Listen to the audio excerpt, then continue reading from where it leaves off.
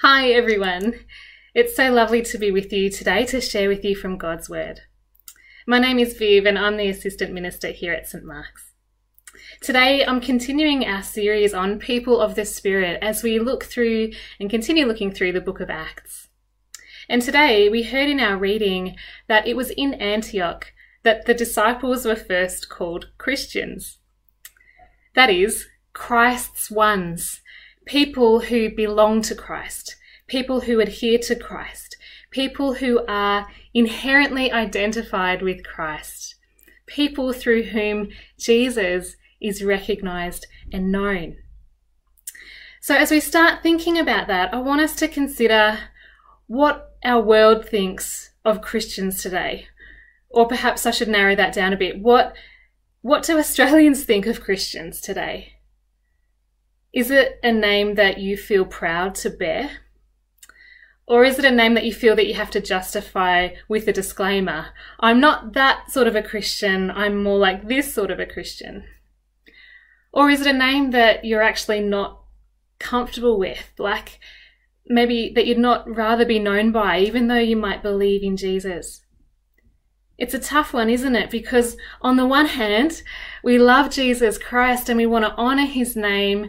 But on the other hand, this name, Christian, has been dragged through the mud by people living not as Christ ones, but perhaps more like evil ones.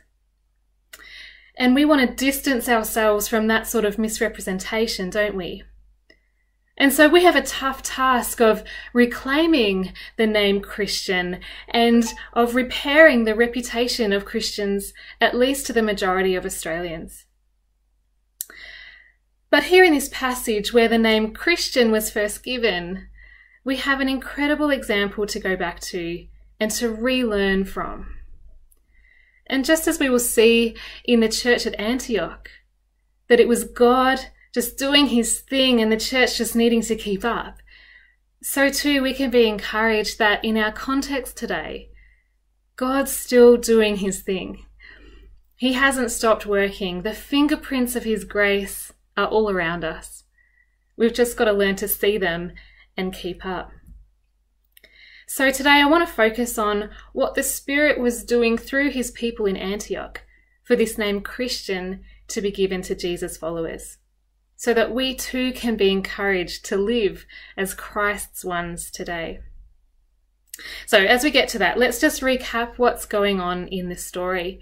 In case you missed the last 2 weeks, Peter, the disciple come apostle, was guided by the Holy Spirit to have an incredible encounter with this man called Cornelius, whose household hears the message of Jesus and of salvation through Jesus, and they accept that message, they accept the good news, and the Holy Spirit comes upon them, confirming them as believers and as brothers and sisters in the family of God. Then Peter goes back to Jerusalem and tells the church there about what God had done to bring salvation to the Gentiles, or the non-Jewish people. And the church realizes that God was working beyond racial and cultural barriers to graft people into his family, and that salvation wasn't exclusively for the Jews, but for the Gentiles and therefore the whole world too. And now we come to our passage in the second half of Acts 11, and we realize that Luke, the writer of this book of Acts, is telling us about what else has been happening while Peter's been having this experience with the Gentiles. And I really like what David highlighted last week, that the Holy Spirit is working in more than one place at one time.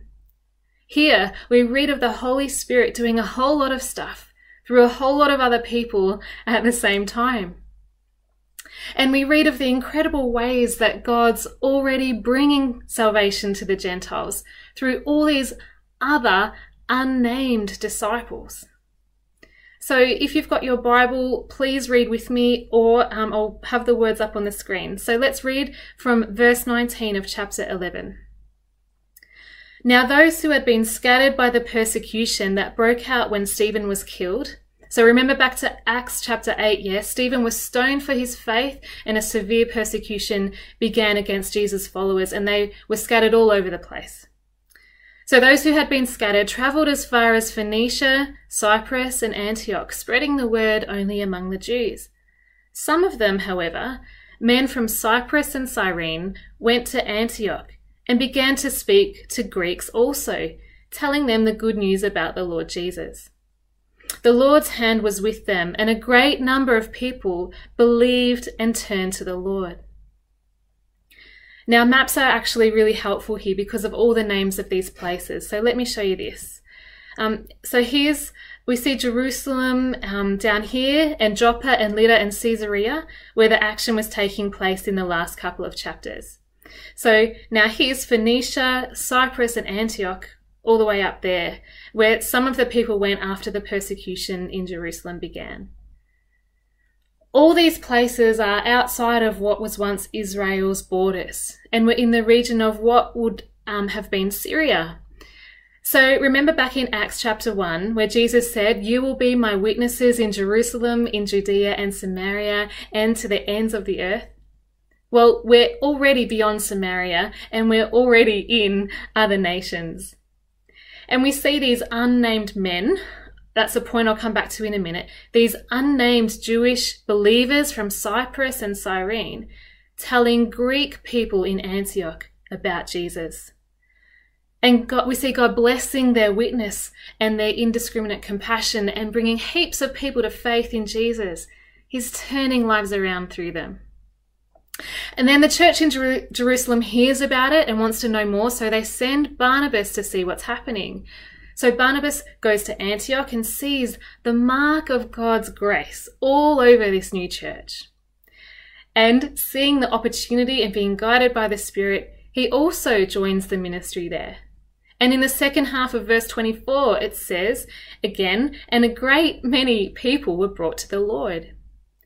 Then Barnabas sees the growth and he knows that he could do with some help, so he goes to get Saul from Tarsus. And they teach the church together in Antioch for a year. And again, we are told that a great number of people were taught by them. So God was blessing their ministry and building up his people in Antioch. And it was like this snowball effect that just kept growing and growing, that as Jesus' disciples step into the opportunities, God keeps bringing more and more people to know him and keeps blessing this community. And this section ends with this statement: "It was in Antioch that the disciples were first called Christians."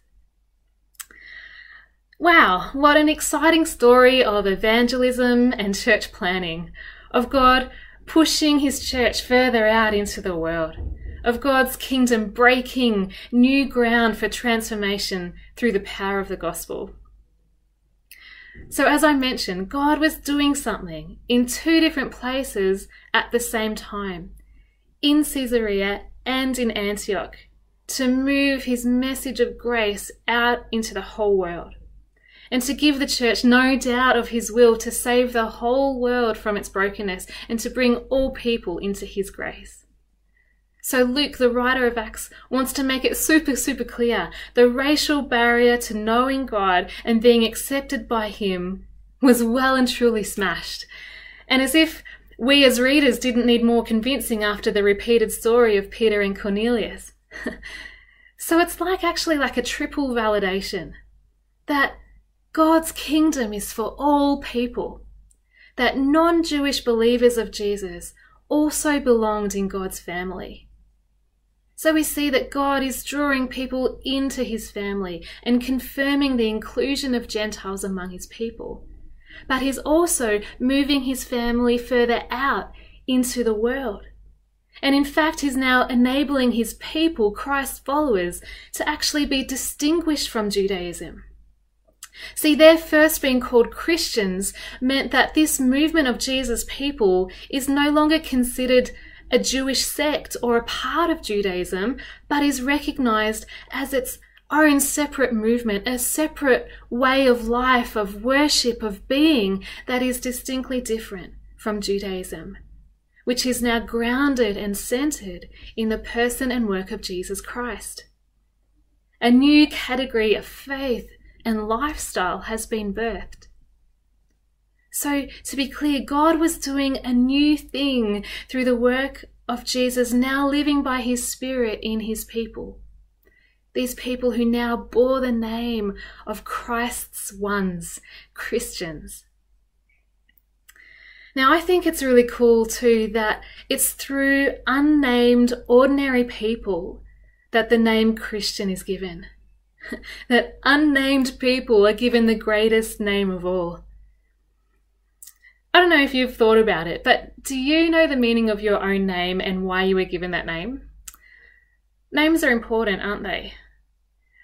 So when Jerome and I were expecting our twins, our first babies, we spent ages researching names, finding out their meanings, and then talking about possible options, then shortlisting our favourites, and then narrowing down even more to the ones we really, really liked.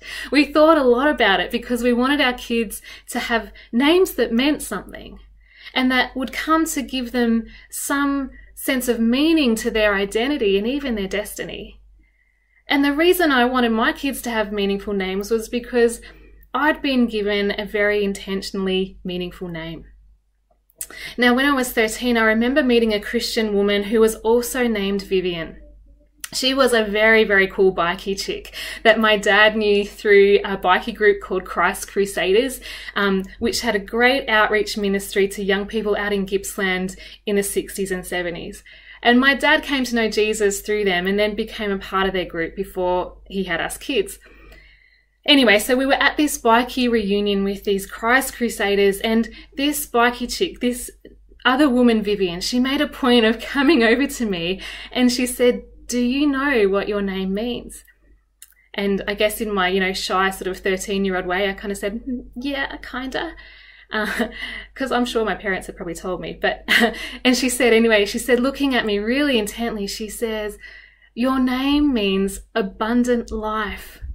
Never forget it. Never forget what it means, and always live up to it." Now, I've never forgotten that encounter and her charge that I live up to my name. And from that point in my life, the meaning of my name has powerfully shaped my life. It's caused me to dream big dreams and to have the courage to chase those dreams. It's given me the longing to live a full and a fulfilled life, and it's given me a desire for others to live fulfilled lives as well. And it's meant that from quite a young age, I was thinking about the meaning and the purpose of my life and what it was that God had me here to do, and orienting my whole life around that sense of purpose. So names can be very, very powerful.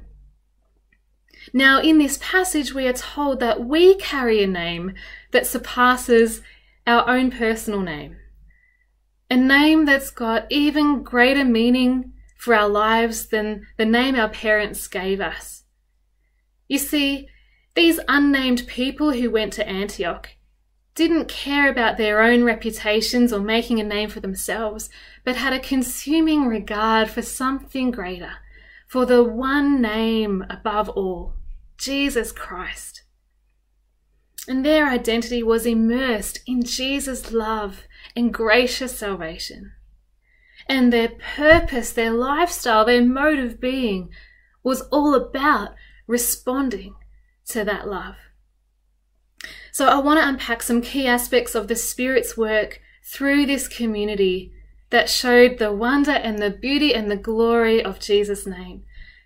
Because maybe this might help us reclaim the name Christian for ourselves in our society. So while I could say a lot from this passage, there's a couple of aspects of this community that I want to highlight and draw our attention to. So I've already briefly touched on their indiscriminate compassion. These believers from Cyprus and Cyrene are moved to share Jesus with Greeks also.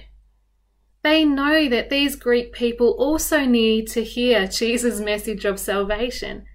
Their eyes and their hearts were open to feel for a whole bunch of people who needed Jesus. And like Jesus, their compassion didn't discriminate, but led them to action.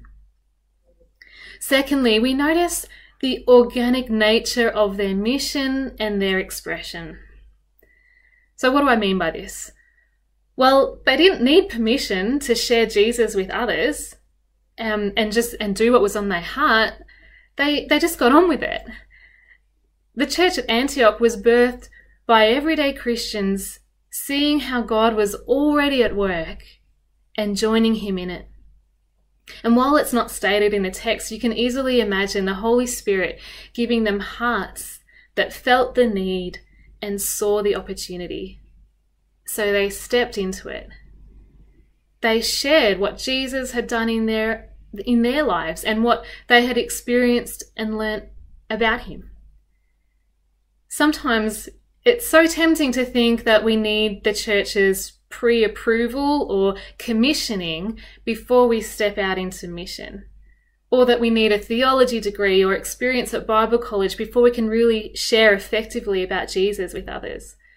Well, no, if you've received Jesus and if you love Jesus, then you've got all that you need to tell others about him and to share about what he's done in your life. Jesus himself, has authorized us to be his witnesses and to go and make disciples of all nations. We've been given the mandate from Jesus himself. And not everything has to be coordinated and programmed. And in fact, much of our witness as Christians happens through the unexpected opportunities and circumstances of our ordinary everyday lives. I mean, you just can't plan that. It just happens. It just springs forth and grows naturally from the life of the Spirit within you. It's not artificially manufactured, but flows from our authentic relationship with Jesus through the Holy Spirit. It's organic. So never underestimate the power of your own just getting on with it and expressing your faith naturally and authentically. Yes, of course, there will still be the need for organized and coordinated aspects of mission, but God moves through both, the coordinated and the organic. So be looking for the needs and the opportunities that God's putting in front of you. What conversations is he opening up? What friendship do you sense that he might want to work through?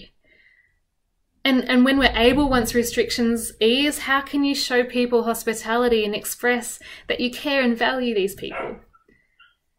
I want to encourage you today, as individuals, couples, or as families, to think about what's something that's natural for you that you could do to bless others.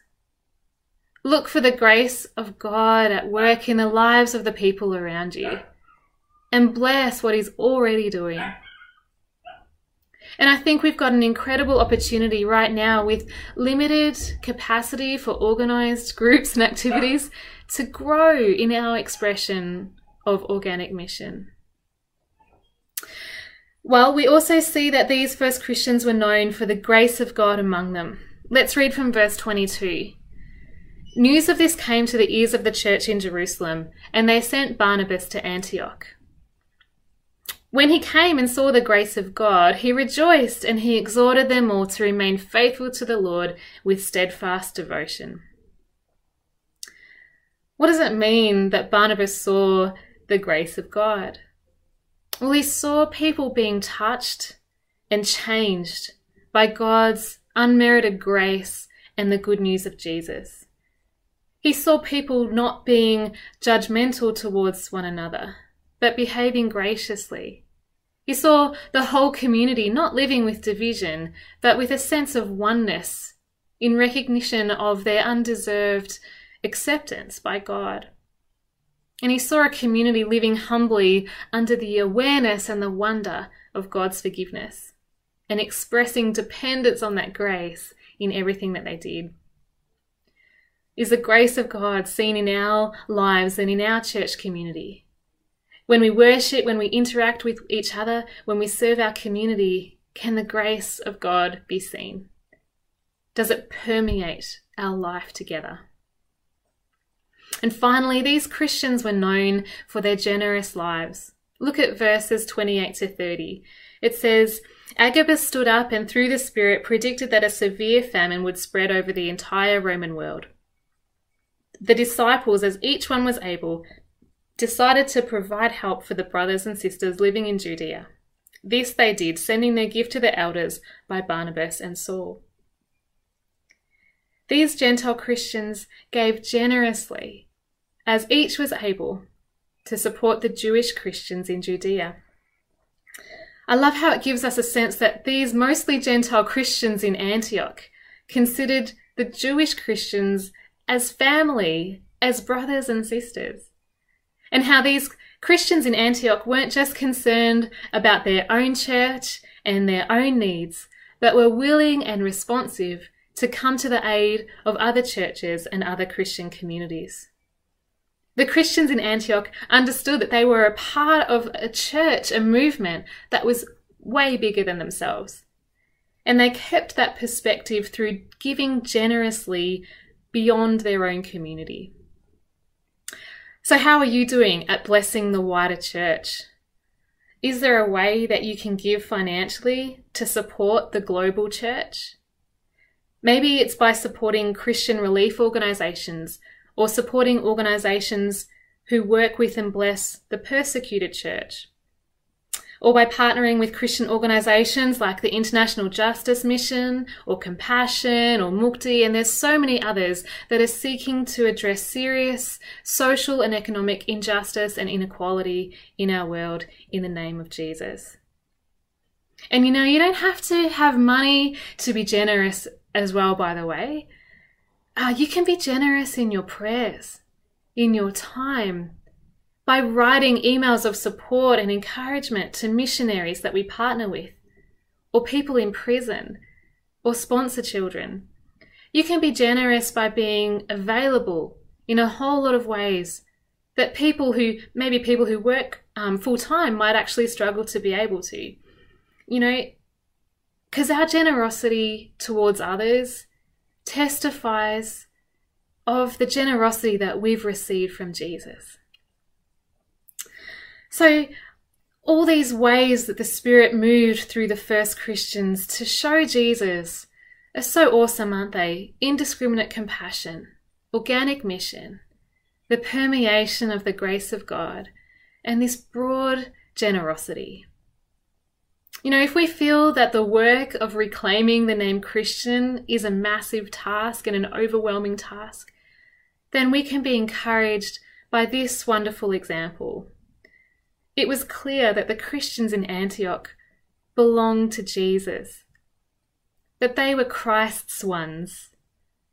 The glory and the grace and the power of Jesus' name was ingrained into the essence of their church community and expressed through their everyday organic actions and words, their compassion, their graciousness towards one another, and their generosity. I want us to be a church like that too. I want us to be a church that points people to Jesus and makes people fall in love with him by the very nature of who we are. That what people see of us and hear of us makes them want to be Christians too. And this is all the work of the Spirit. We can't be Christ's ones, Christians, without Christ working in and through us by his Spirit. We can't be Christ's ones if we're not people of the Spirit. We're both. Without the Spirit of Jesus reminding us of his teaching, prompting us by his character, and moving in us by the revelation of his heart for this world. Yeah. That's how we are to be Christians. And I know it's probably tempting to think that there's enough to deal with at the moment with the pandemic and lockdown and all the difficulties that come with that. But these Christians who went to Antioch, they were in a tough spot as well. They were fleeing persecution. Yet in the midst of that upheaval and that trial and that uncertainty, they saw God at work and they just went with it. So too for us, God hasn't stopped working. In the midst of what's happening for us in this pandemic, in this lockdown, in this uncertainty and in this isolation, is there something that God is doing that we should be noticing and getting excited about and jumping into? Friends, let's not be overwhelmed by the task of reclaiming and living up to the name Christian. But let's rely and draw on the Spirit of Jesus already at work in us, already alive in us. Let's live oriented towards Jesus, the one who we love to belong to. And he'll make sure others see it and see him.